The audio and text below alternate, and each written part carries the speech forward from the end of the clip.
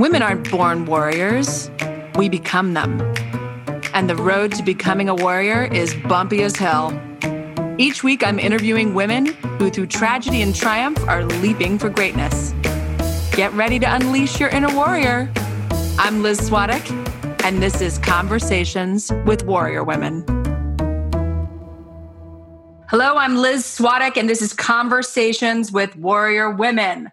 I'm so glad that you're here with me. Many of you have DM'd me on Instagram and told me that this podcast has been a lifeline and a reminder of how to keep your dreams and goals alive no matter what. I've been reading Glennon Doyle's book, Untamed. I love this book so much, and I believe all the women I'm interviewing are untamed. They refuse to live by labels. They've stopped trying to please everyone, and instead they're compelled to leap for greatness and the life they deserve. Remember, the road to becoming a warrior is bumpy as hell. I said it in the intro, but it's oh so worth it. Today, we're talking with a woman I love to have deep conversations with. It's these conversations that I would have with people like her that made me realize these needed to be shared. In fact, it was her that years ago, when I asked her what my next move was with the Warrior Moms, she replied, "You need a podcast." That's what she said. So it's fitting that she's here with me today. But first, to find out more about me and this show, go to thewarriormoms.co and click on the podcast link. And if you like the podcast, leave us a positive review and hit that subscribe button. Thank you for your comments, emails, and suggestions. DM me anytime at Warrior Women Pod on Instagram. Okay, before we dive into today's episode, on to our sponsor. I have a new favorite bathing suit. Actually, I have 4 new favorite bathing suits, 2 full pieces and 2 bikinis. That's right, I said bikinis from Swiminista. You guys remember I interviewed Andrea Bernholtz on my podcast. I mean, what is more girl power than being on a girls' weekend with your girlfriends and realizing we all hate our bathing suits? You know why? Because they're uncomfortable. They hang on our necks. They rub us the wrong way. We fall out of them. We don't look good. Well, guess what? Swiminista has changed all of that. Now you can look good. You can be in a flattering suit that looks good no matter your size. It will give you the confidence to celebrate your own body, and she has already figured out how to do this ecologically.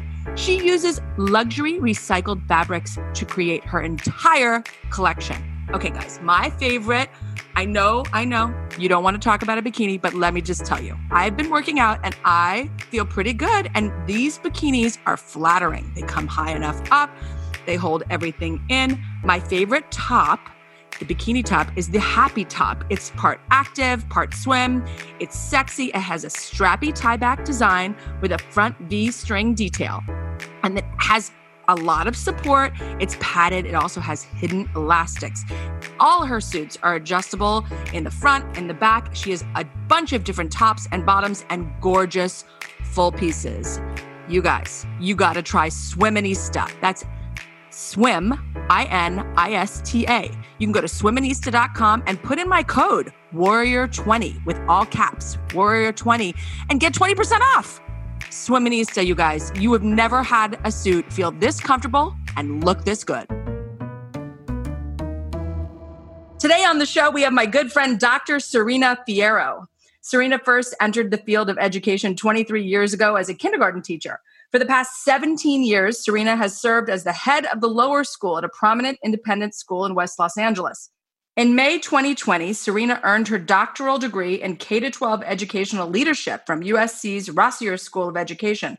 Her dissertation, Barriers Encountered by Women Entering K-12 Headships in California Independent Schools, can be found in USC Research Library. On the heels of completing her doctoral program, Dr. Fierro accepted a position with the Avenues World School to open their new campus in Silicon Valley, where she'll oversee the launch of the elementary school, becoming the school's founding head of the lower division. She's a warrior mom of 1 fabulous daughter, my best friend Izzy, and wife of my favorite real estate agent. That's right, Angelo Fierro. Shout out to you. Welcome to the show, Dr. Serena. Woo! Hey, Liz. I mean, girl, I'm so excited to call you doctor. Like, I officially have a smart friend. Like, I'm very excited for myself. I feel like you call me doctor at every occasion that we get, and I just love it. Oh, once I know a doctor, be real that I'm going to use that title as much as possible. Like, just let's trust and believe that I will use Dr. Serena forever. Forever, Dr. Serena. I love it. I love it. Okay, Serena. So Serena's my very good friend, but we're going to try to be professional. Serena, you have taken these last few years and you've blown my mind because you've taken your career to like a whole new level. In fact, I thought you were a nutbag when you told me you were going to go for your doctoral degree. I was like, but why? Why do you want to torture yourself in this? But you did it. But let's go back a bit. When you were a kid, because I don't even know this, what did you think you would do? Well, it may not be a complete surprise to you, but I actually thought I was going to be an actress. What? Yes, I thought I was going to be an actress. I would practice specifically musical theater in my backyard, which is so funny because the neighbors used to tell my parents that they could hear me acting out these dramatic musical numbers in my backyard. And affectionately, they would bring it up to my parents.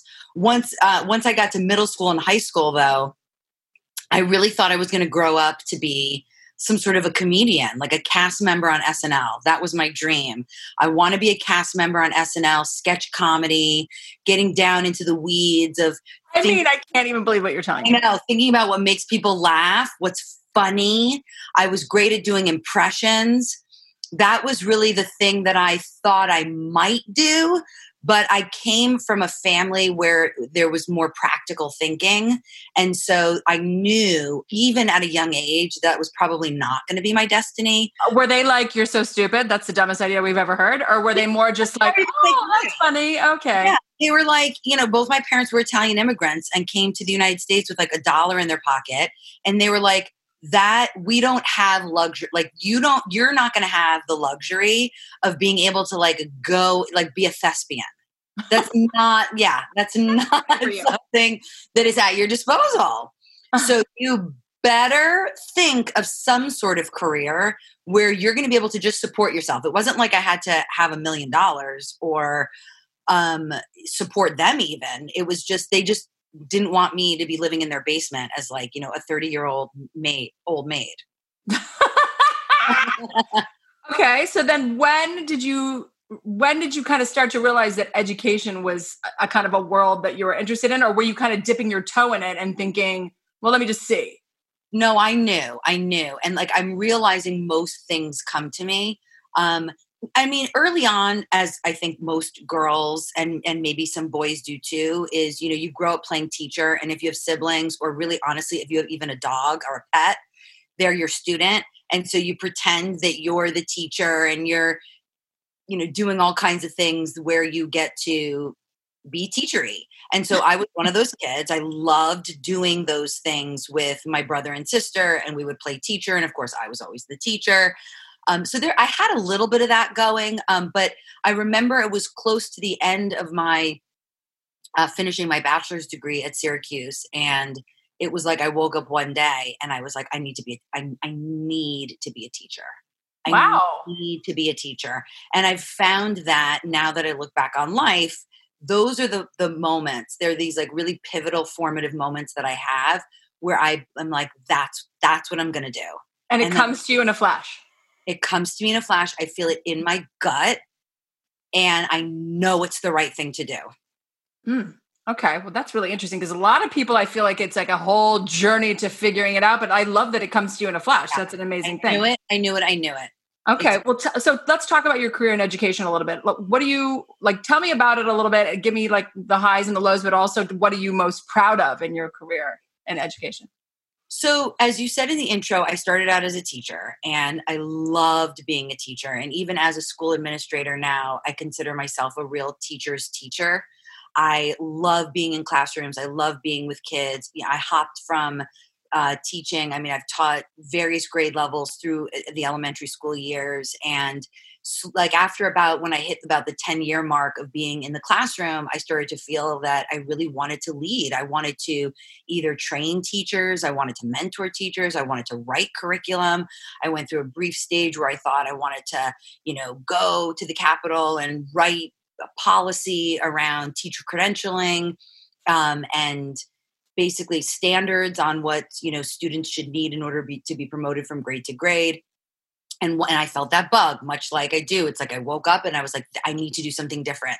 And so at the time I was in New York City, and I was fortunate enough to be plucked to do a number of things in leadership where I got to exercise those opportunities. And then, we moved to Los Angeles. I moved here with my husband, and I got back into private schools, and quickly was promoted into a leadership position once I got there. I really tried through my time to know myself. Who am I? What do I want? What's the purpose? Try and be this like future backward thinker where I think, where do I want to be? What do I want to be doing? And then what do I need to do to go back from there? And so back yourself into it. You back yourself into it. You, by the way, this is like a amazing goal setting thing. If you haven't done this, by the way, it's called time traveling. You travel ahead in time to where you want to be, 5 years, 10 years, 20 years, could be anywhere, it could be a year. And then you back yourself into it. So you were practicing time traveling, which is amazing. And that's how you backed yourself into your career. Right. And there were a lot of people around me who took notice and did a lot of tapping me on the shoulder, which I think most women experience, where it's this phenomena of where people, mostly men, tap you on the shoulder and say, you should really go out for this job. You should really go out for this job. Or there's this opening and you should really think about doing that. And I started to get to a point in my career where I would look back and I was like, oh my gosh, every big move I've made in my career is because somebody tapped me on the shoulder and said, why aren't you thinking of that? And I remember thinking, I really want to make this pivot for myself where, why aren't I tapping my own self on the shoulder? Why aren't I saying, no, here's what I want to do?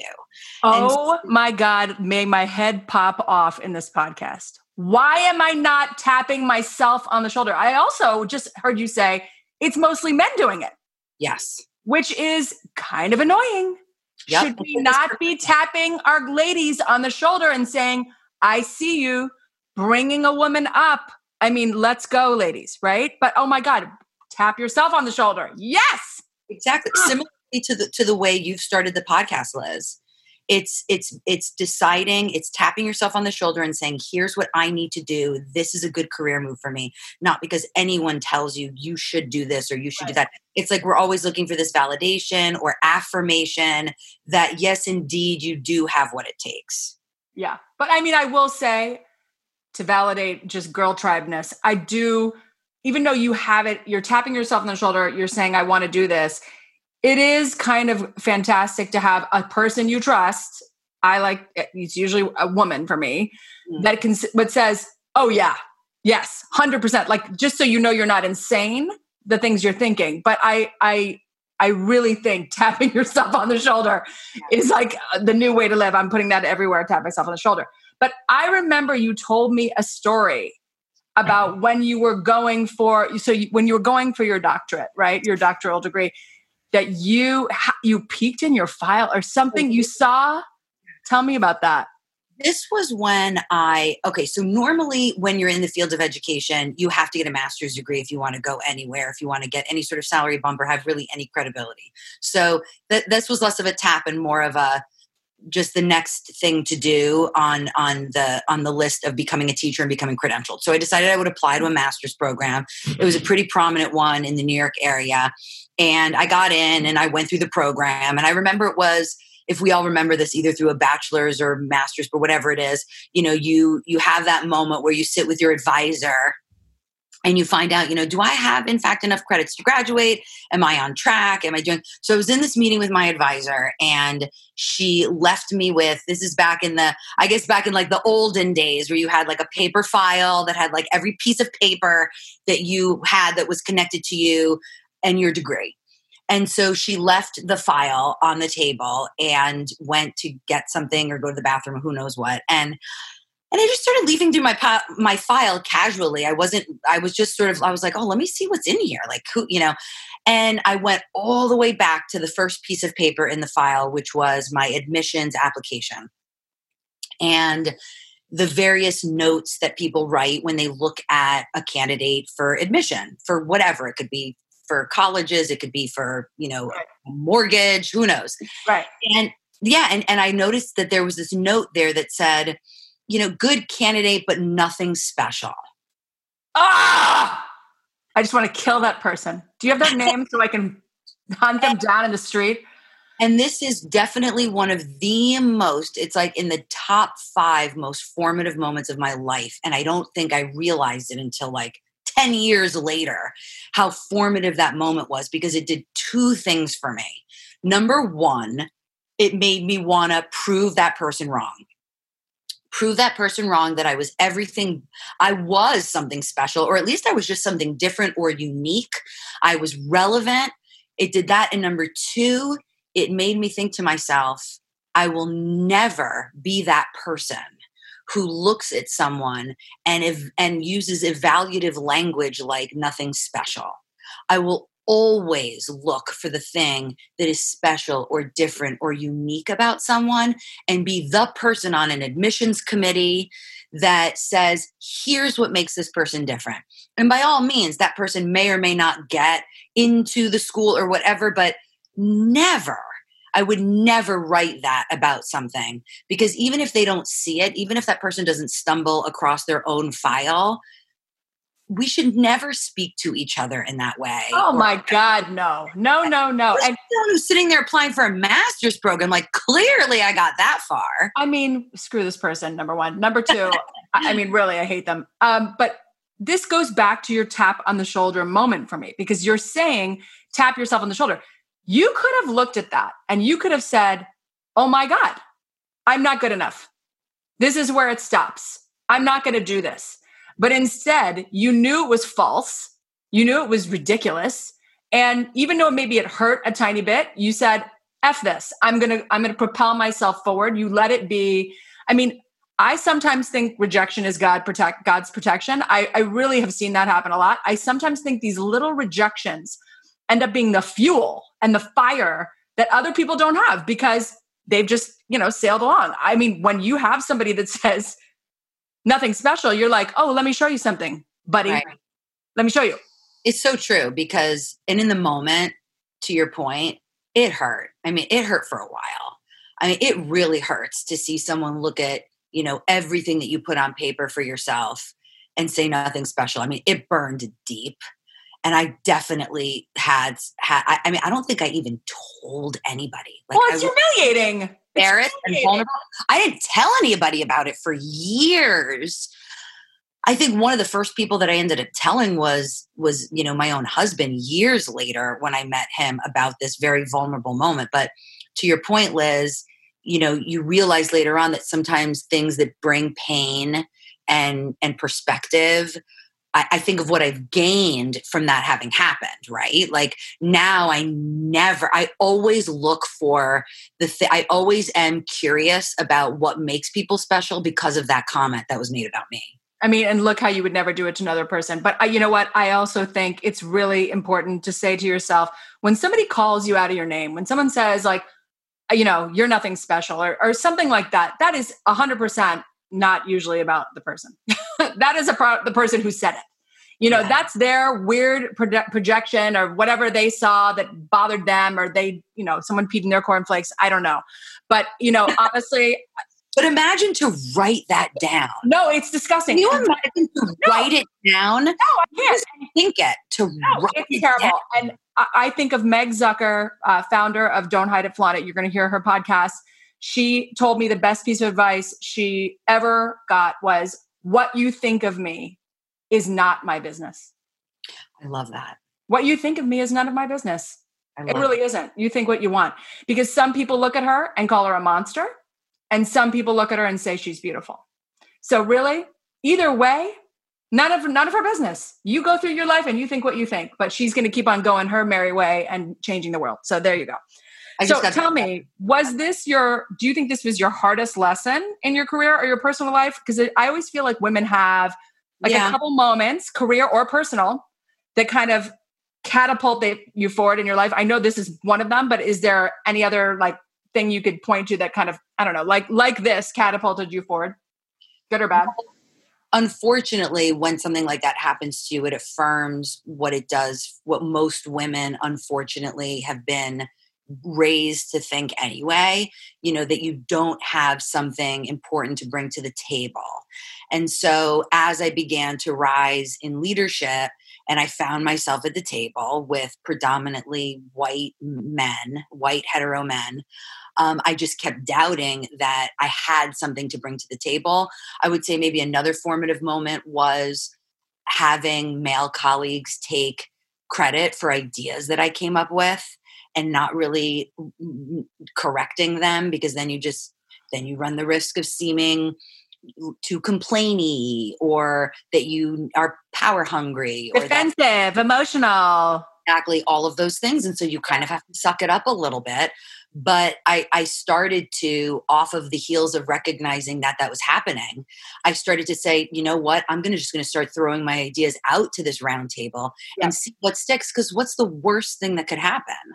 Right. The worst was already happening in terms of people taking credit or shutting down an idea, or just telling me an idea wasn't worthy and then using it for themselves, which is fine. I mean, now it's interesting because I love sharing credit for ideas. I certainly don't feel that way. I think it was more attached to those things. But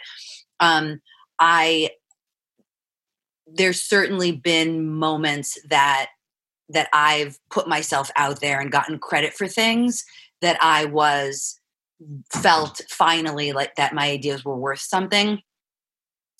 But the other pivotal moments is like getting into a doctoral program. Yes.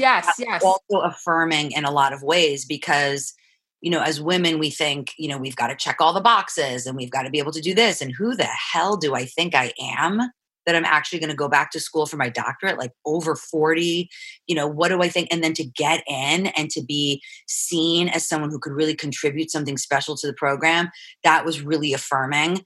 I don't like the fact that as women, I think we have to look externally for these affirmations. I think that I'm really digging for things in my own self to say, what am I doing internally?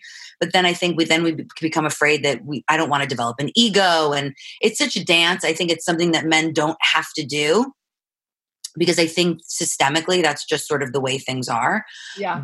But getting into my doctoral program and the things that I was able to do there certainly are moments that I'm really super proud of. Yes. And I want to talk about this because it's your dissertation, which, by the way, our little group of friends, this was the greatest when you revealed this dissertation and everyone freaked out. And I had been literally talking to you about it for 6 months. So I already knew about it. And I couldn't wait. And I loved their reaction, because their reaction was much like mine, which was like, what? What are you talking about? So you recently got your doctorate, your dissertation. I mean, what is it? I want to know what you think it says about women, but first tell us like what it was and how you came to this conclusion. So a big part of any doctoral program is completing a dissertation, which is literally like giving birth to a child. You're so emotionally connected to it. You have to choose a topic that you're deeply passionate about. Otherwise you'll just be miserable the whole time. Totally. And finishing and going through the whole entire process of what a dissertation was has changed me unequivocally as a person, as a woman, as a leader in education. Because what you do in a dissertation is, you pose these various research questions, things that you want to find answers to, and you have to find quantitative data like numbers, X percentage of people think this or that about this topic. So you have hard data. And then you want to find qualitative data, which is, what do people feel? How do people think about that? And so you go into the field and you send surveys out and you receive data back from a pretty wide cast net. My net was California, independent school, women in leadership positions. And then you go out and you interview these people and they tell you their stories. And this dissertation, I mean, talk about women and vulnerability and women and affirmation. I wept listening to these interviews, because you go and you interview women and you listen. Part of what good doctoral work will be is you listen to their interviews in the car. You listen to them as you're falling asleep. You listen to them while you're going for a walk, and you hear them over and over again. You look for the messages that they're giving you. So basically what I did was I was looking for, number one, what are what are the barriers, or at least the perceived barriers, that women in key leadership positions in California independent schools think were existed for them as they tried to get into their current positions. So think of a women in leadership in independent schools as like the equivalent of like a superintendent, or you could say a principal in an independent school in California. And the data that I found was really interesting. So the first piece was, what were the barriers? And so first, women said that they felt. And by the way, the things you found out are the total opposite from what you thought you were going to find out. Some of them affirmed things that I thought were true, and yet to a point where I thought, oh, this is true. And they were like, no, it's really true. And others were brand new things that I hadn't thought about. So first, women talked about how they really felt that they were having emotions about anything was a big barrier to them. Like they kept getting messages as they were going through this process of interviewing to get these key leadership positions that people were worried that their emotions would influence administrative decisions for them. And that they kept getting messages from trustees or search committees that really wanted candidates who were strong and stoic and having gravitas. And so whereas the funny thing is that they kept feeling like having emotions, being able to access their emotions, was a major strength to their leadership style. So that was something that they felt like they weren't ready to give up, but they felt like the message was clear. The second thing was they kept getting messages that folks were worried that women were just unqualified to handle budget or finance. That was something that they felt like a woman in that position was just not gonna. They thought that was uniquely male to be able to handle a budget? To be able to handle a budget. And I interviewed women who were like, wait a second, like I handle all the finances of my house. I was just going to say that most women handle all hold the purse strings of the house. Exactly. And so they also felt like there was some background there to that men, as they were rising through the ranks, were given more opportunities to look at budget, have opinions about budget, where women weren't sort of like, quote unquote, bothered with those things. So they were really affected by that perception and found that they had to prove over and over again. I mean, even I interviewed this one woman who was a math major. Oh my God. College and a math teacher, high school, even she dealt with issues of, but can she really handle the budget? And the third perception of a major barrier was, could women really be strong business leaders? Could they have the political savvy and really like the gravitas to be able to make hard decisions? Because the gendered norm of independent school leadership just kept aligning with these traits that were being held by men. Not having emotions, being able to make hard decisions, being able to fire people. They kept wanting to know, as a woman, are you comfortable firing people? I had this one woman say, she's like, have you seen me ground my teenage son? Let me tell you something. I am fearless. I kill people. Yeah, exactly. Like I can make these decisions. So then the next category that I looked at was going through this hiring position. And because I wanted to know, like, as you were going through these various positions that you were trying to access and hiring, what were the questions like? I was dying to know. Are people still asking these archaic questions when women are going through the interview process? And it's so much harsher than you would even remotely think. It was about 75% of women responded in my survey that they confronted discriminatory hiring or promotional practices in their career. 75%. And so then I asked them things like, what? 3 main things came out of it. Number one, they were at, to this day, details of your family life. How many kids do you have? How old are your kids? I think about 40% were asked questions about their children. And I kept thinking, like, why do they care about how old your kids are? And it comes down to, are your kids going to come before your job? Right. And that's a problem.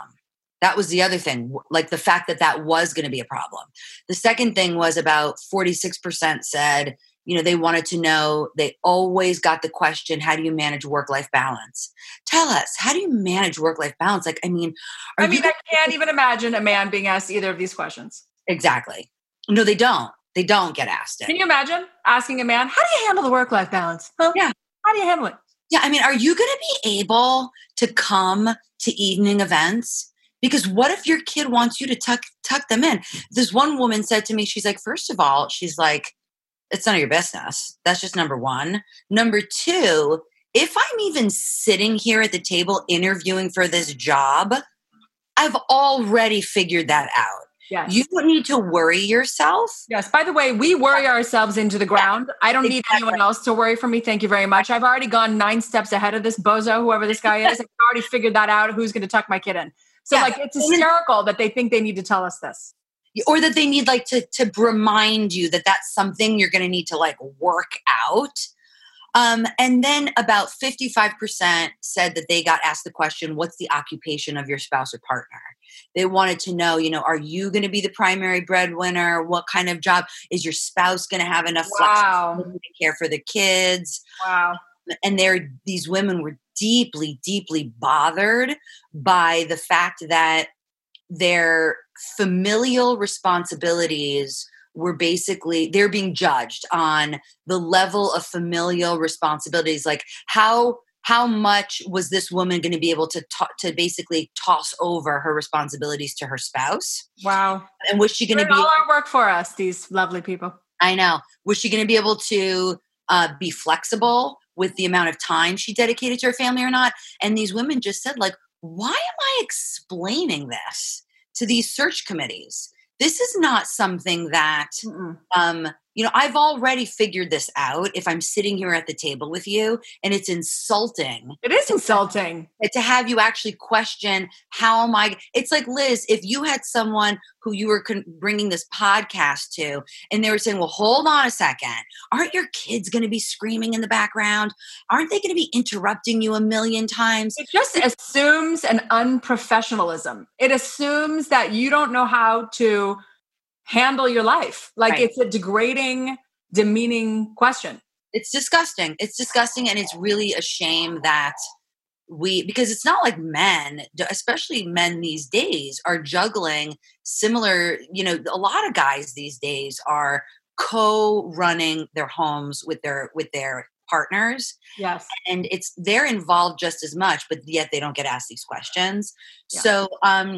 So then when did the checking the box thing happen? Because this is the next one. So this is the one that I know. This is the one that really gets me going.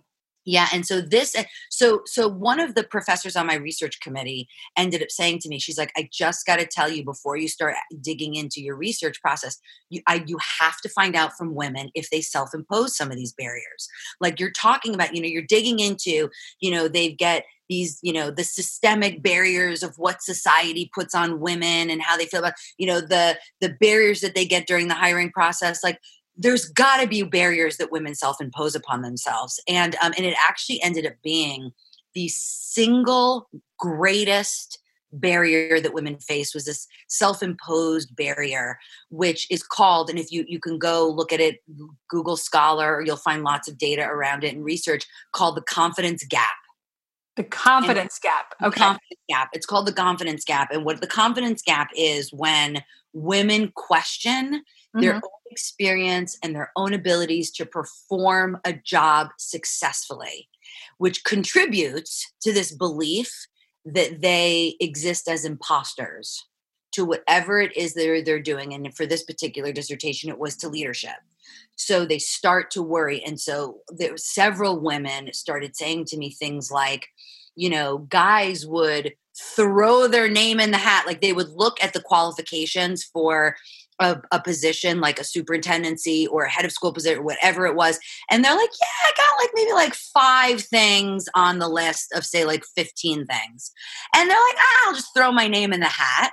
And no one would think anything of it. They're like, yeah, throw your name in the hat. Whereas they've got 5 of the 15 competencies that they're saying they're looking for in the job, or the requirements of this job. So these are men that are thinking, okay, well, I've got some experience in these 5 things. I don't even know anything about the other 10 they're asking about. But you know what? To hell with it. I'm going to throw my hat in the ring. Yeah. Because you know what? Maybe I'll get the job, right? Yeah. Well, or because society has always told me and affirmed for me as a man that I can throw my hat in the ring and no one's gonna give me a side eye, and they're gonna give me so much confidence around, oh, you can do this, you can learn fast. No one's going to say, who do you think you are? Exactly. Whereas women, we feel like we have to check every single box before we throw our name in the hat. So I need to have this degree. I need to have this on lockdown. So in other words, when we see the 15, if we don't possess one of them, we're already like, ooh. Right. I don't know. Not like we have to have all the boxes checked, but we have to feel like we have total and complete competency in each one of those boxes, so that by the time, so can you imagine you have a woman who's putting her name in the hat, who has got maybe 14 of the 15 on lock, and she's up against a man who, say they're in the finalist position. There were some women who I interviewed and they were like, oh my gosh, when I got to the finalists, who it's maybe like 3 to 4 people in the finalists, and she's like, and I would look at the resumes of these men next to me and I'm like, oh my God, like that's my competition. I could run circles around some of these men who are finalists with, and don't get me wrong, there's also men and women who they were in finalist positions with who were amazing people in their own right. But for the most part, so I asked them, what do we do about this confidence gap? Like there's got to be, now that we're recognizing that we self-impose a lot of our own barriers, okay? Mm-hmm. That this is something we can actually control. We self-impose a lot of these barriers. And so a lot of the things that these women ended up saying were, women have to lift each other up. These are things that we know already. And Liz, you're such a champion for women lifting each other up. We have to lift each other up. We have to tap a woman on the shoulder. Tap her. Woman, yes. Tap a woman on the shoulder and get involved in as much as you can so that you grow your experience. And also too, you encourage women, up and coming women, you bring them onto boards, whatever you can do to bring women, like pull them up. And also too, like any kind of training and mentorships and coaching that we can do for fellow women helps close that confidence gap for them. Yeah. And I think that this is what's hard. I think because women have this confidence gap, they end up not pulling another woman up because of the way they're feeling about themselves. I'm reading Demi Moore's book right now, which is fascinating on so many levels because first of all, I don't know how she's alive. Let me just start there. Her childhood is so rough, so unimaginable. The things that she's been through are so heartbreaking. You really don't even understand how she's alive. But one of the things she points to, which I think is very true, is that people often treat people exactly how they, in their deepest heart, feel about themselves. So I feel like some of this confidence gap, if you're lacking confidence, if you're feeling less than, if you're feeling like you're not enough, you don't have the thing where you're going to reach out to another woman because you're feeling not confident in yourself and you're feeling upset and resentful. And so you don't want that woman to succeed. I have worked with women like that and it breaks my heart. I've worked with them on charities and businesses, on PTO boards where they were out to get me. And I thought, why? Like I always wanted to be like, we're a team and let's help each other. And let's, when I was president of the PTO, the PA board, of course, I was looking for the young one beneath me that I could say, oh, you know what? You would be good for this. And I tapped a woman on the shoulder and I got a lot of shit for that. A lot of shit for that. And I've never forgotten that. I thought, what is this? Why don't, women need to be excited and want to tap another woman on the shoulder. It's part of the sisterhood. We need to help each other. It is. And you'll know the women that you believe possess the kinds of qualities of character that are positioned well to do those things. It's also too, like just changing the narrative. Sometimes it's going out and just talking to people about, demonstrating the value of emotional intelligence and decision-making. That's one thing that women get, we have to, it's like not just putting ourselves out there, but changing the entire narrative around what good leadership looks like, period. Yeah. And saying that wait a second, being able to access your emotions is one of the single most important qualities that any leader should have. So regardless if I'm a woman or not, and you think that that's something that I'm going to default to, let me actually put this on the table and say, this is a really important decision-making quality. Or, even if you're in an interviewing position, if you're in an interview or you're working on a search committee, where I've had the privilege of being on the other side of a search committee, where I've had the opportunity to influence the way we ask questions and the way we look at candidates. There's a lot of blind interviewing going on right now where you don't know the gender of the person, you don't know, you don't know their ethnicity, you don't know you don't know lots of different things about them so that you can make decisions based on what they bring to the table. Mm-hmm. So I think addressing the misconceptions is a big place to start, in addition to what you do for yourself. Also, I think just talking about the things that female leaders do well that you wouldn't think they would do well. And for example, this one woman had shared with me that she told her board of trustees that it was really important that they go around the community and they talk to people about how good she was with the finances, how good she was with facilities management, how good she was with, dealing with, really hard HR decisions. She said, I had to tell them to go around and be an advocate for me in the community on those topics because they're not going to think I'm naturally going to be good at it. You have to speak it into existence. You have to champion it. Yeah. Yeah. Well, speaking of tapping a woman on the shoulder, you are raising a young woman, my favorite lady, Izzy. As a mom, what do you think the most important lesson is that you're teaching Izzy? Boundaries. Ooh, girl. Boundaries. Yes. Specifically how to set them and how to follow them. I think it's so important, especially young girls.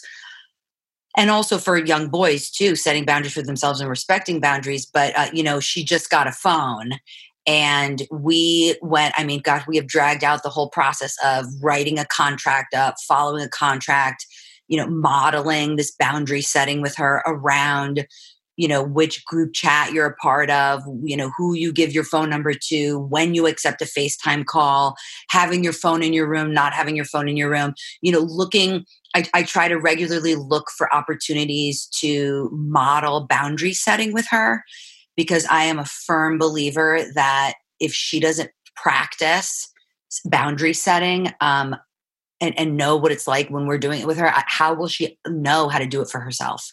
Yeah. Yeah.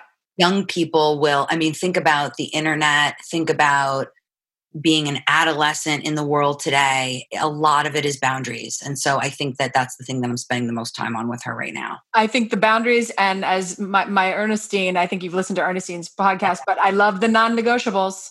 I love the idea of knowing your non-negotiables. What are you willing not to do before you get into a situation, right? What does our family believe? What do we believe is true? And how are you going to take that on the world? Because someone's going to come up to you and confront your very non-negotiables that you set. So you've got to have them in place. Yeah. So I think that is amazing. I love boundaries. You are in the process of opening this new school and also making contingency plans at your current school that you're going to be leaving. We've been doing virtual school and we've done it, and it has been tough for months due to the coronavirus. What do you think the future is going to be for schooling going forward in the fall? I know we don't have a crystal ball, but at the same time, I know you're kind of making plans right now. What are your thoughts? Because we've talked about this a bit. Yes. Well, one of the things that the term I like to use is, and I think Dr. Michael Thompson coined it, but he said, my favorite person on earth, Dr. Michael Thompson. I know. He said, let's get something straight. He's like, we are not coming off of, online school or homeschooling.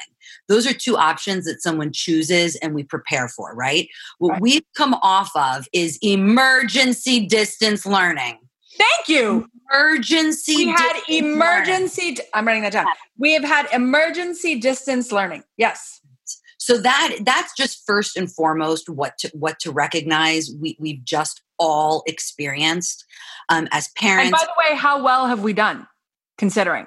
We've done very well considering. I feel like people have done very well within an emergency situation. Yes. In West LA, I think we've managed it really, really well.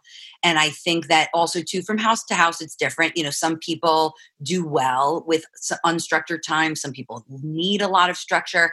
And I think school leaders are no one, at least in my generation, has lived through a pandemic. So how could we even know what to do? It's hard. So, listen, I think the disruptor in me has absolutely loved the various opportunities in this particular moment in education. There's things like online tools that I've dipped into, like Literably or Epic, and there's IXL and Dreambox. There's innovative teaching approaches that we've discovered, things like GoodNotes or Note Shelf, where you really get to make these online experiences for kids super visual and give it connections. We've had author illustrators do lessons with kids online and cool self-guided projects. There's just been this whole exposure to technology with Google Docs and Zoom. Who knew Zoom was going to be so popular? And then the silver linings of independence for kids, like with chores and play, like really valuing play for kids and even boredom, teaching kids how to be bored. So I just want to start by saying that, I think, like I said, the disruptor in me has really enjoyed pockets of what this has done to education, because I really don't think we're ever going to go back to what was before we know too much about what the possibilities are. So here's what I think that we can expect for the fall. Every single school district in the United States is working on scenario planning, right?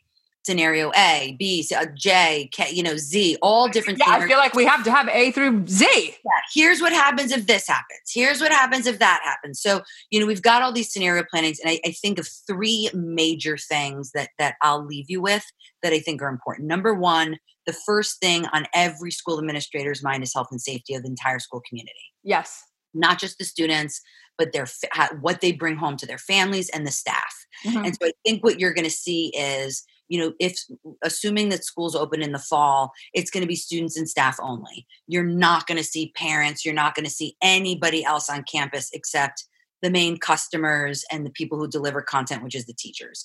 You're going to see class sizes go way down. I can't imagine that you might see class sizes with older kids be bigger than 10, but you're looking at about 10. You could also see what's called on a week, off a week instruction, where you have half the class come in for a week while the other class zooms into that class, and then they flip-flop to have this on a week, off a week. So I think those are some things you could look at. Number two is the whole idea of physical distancing is really going to create some challenges with connections. You're going to see desks that are going to be 6 feet apart, no shared materials. Every kid's going to have their own group of materials that they're going to have to keep really close track of. Lunch is going to be in shifts. I think PE is going to have a real challenge. And I feel for these kids. I thought there was not going to be PE. Well, that's the thing. Depending on which scenario plan we're thinking of, some of the scenarios, Liz, do say no PE or music. Because now there's a whole issue with, singing and, the potential spit that comes out of your mouth when you're singing and playing instruments. Can you tell your dog to down after? Yeah, Goose! Do you hear this dog barking? It's hysterical. Okay. Yes. Okay. So no music, because you're going to be blowing into a instrument or singing and the droplets and Yeah. And then you've got the bathroom schedules and oh my God, one at a time to the bathroom. Exactly. And specialists zooming into classrooms. Like, how do you get science and Spanish? Even things like if you're wearing a mask, how do you teach a kindergartner how to sound out a word? Right. How do you bah with a mask on? So all the physical distancing and mask wearing. And then third, is this idea of recognizing that December through March is pretty much certainly going to be back to remote learning. Yeah. The only difference is and then is there really a value then to coming back to school, to only go back again virtually? I know parents, don't kill me, please. Jesus help us. I want my kids out of the house as much as you do. I want them to see their friends as much as you do. But I worry about the jerking them back and forth. And they've, like we talked about, Serena, we talked about how these kids have kind of mastered this virtual thing. Is it ideal? No. Is it good? Not even close. It's not even close to teaching in person. But if we're going to go back anyway to do it again, because we're going to have a surge or a relapse or the flu season is going to come again, I kind of don't know what the value is of sending them there for a couple of months and then they come back again. I know. It's almost like we all grieved so much when our schools closed. Yes. We grieved connection from the parents' end, the kids' end. I mean, so many things we grieved the loss of. I mean, Yes. it was hard. Oh, Now we're starting to feel like we're further along in the stages of grief. yeah.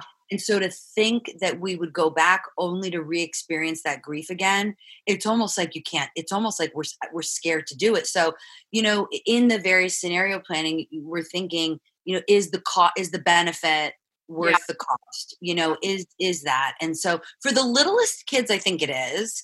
I think if you're like in preschool or kindergarten or first grade, it's super important. But how do you keep them away from each other, Serena? Let's be freaking real. They're going to jump on their teacher and kiss her square on the mouth. I mean, that's what they do. Right? You can't. I was all over my teachers. I practically sat in their lap while they taught. I was like, hello, I love you.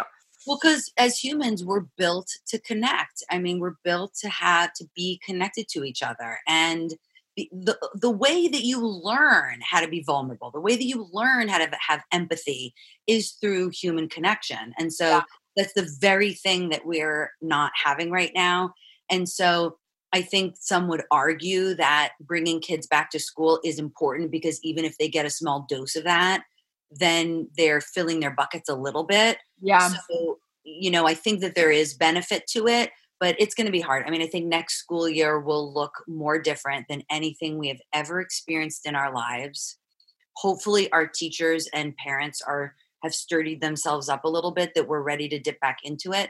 And then I think even when you look at fall 2021, education is going to completely and utterly be changed moving forward. And well, you know what?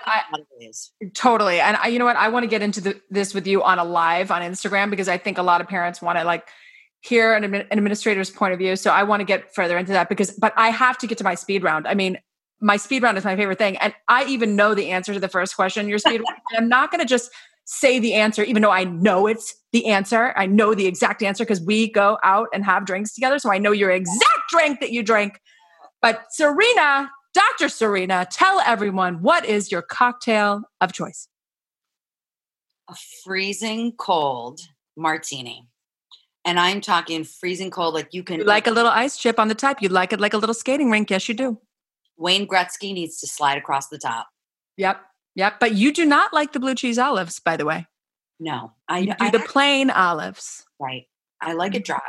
I like a blue cheese. You know how I am. Okay. What is the mantra or quote you live by? Be a learn-it-all, not a know-it-all. Boom! Drop the mic. Be a learn-it-all, not a know-it-all. That is you know who's going to love that? My husband, Brett Swadek. He love that.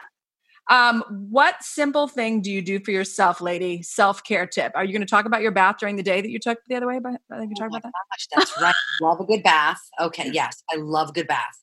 Yeah. And I close down everything. I mean, the door, the curtain, everything. And my family knows, don't you dare come in when I'm taking a bath. Oh, it's like a safe room. It's like you're in a safe room. Yes. That's where I do actually a lot of my reading is in there. I do a lot of my reading. All tech is off. I love my baths. Yes, that's amazing. That one time I took a bath in the middle of the day during quarantine, I said to myself, I would love to do it. And I did. And it was so indulgent. I haven't done it since. So I need to get that. Oh my God, do it again.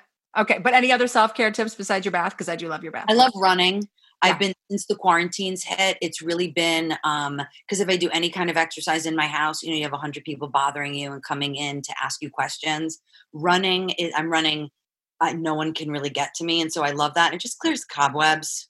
Mm-hmm. Cobwebs. Like sometimes I'll just say to my husband, I got to get the cobwebs out. I just got to clean them out. Yep. I love running. What makes you feel unstoppable? Seeing obstacles as opportunities. That's the thing that makes me think nothing can get in the way. Like any obstacle is an opportunity. And I think surviving this emergency remote learning has really taught me that. I think that is 100% true. Who do you most admire?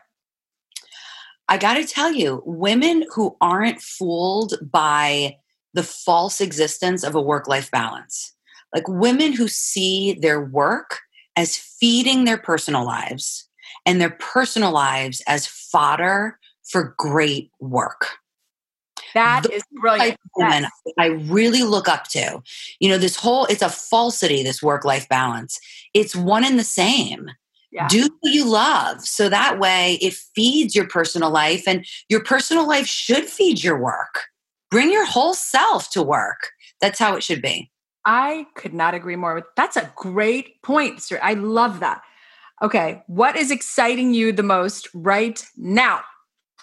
In this moment, the fact that Cal, the University of California has dropped their SATs and their ACTs. And no more SATs, no more ACTs. I know. So those of you who are listening out there, you have got to read the New York Times article on Cal dropping their SATs and ACTs. And I got to tell you, for all intents and purposes, we are never going to go back to the way education was. And I think, I can't believe it took COVID to finally get some of these standardized tests to go away so that kids can, it all goes back to the admission story, so that kids can join programs, if it's college, if it's whatever, without being seen as a number or the way you score on a test, but really being seen for the qualities of your character and the merits that you're really, truly proud of. And so this is really, really exciting me right now, because everything I think comes down from what colleges and universities are doing, and that's going to affect a lot of the way educational programs run.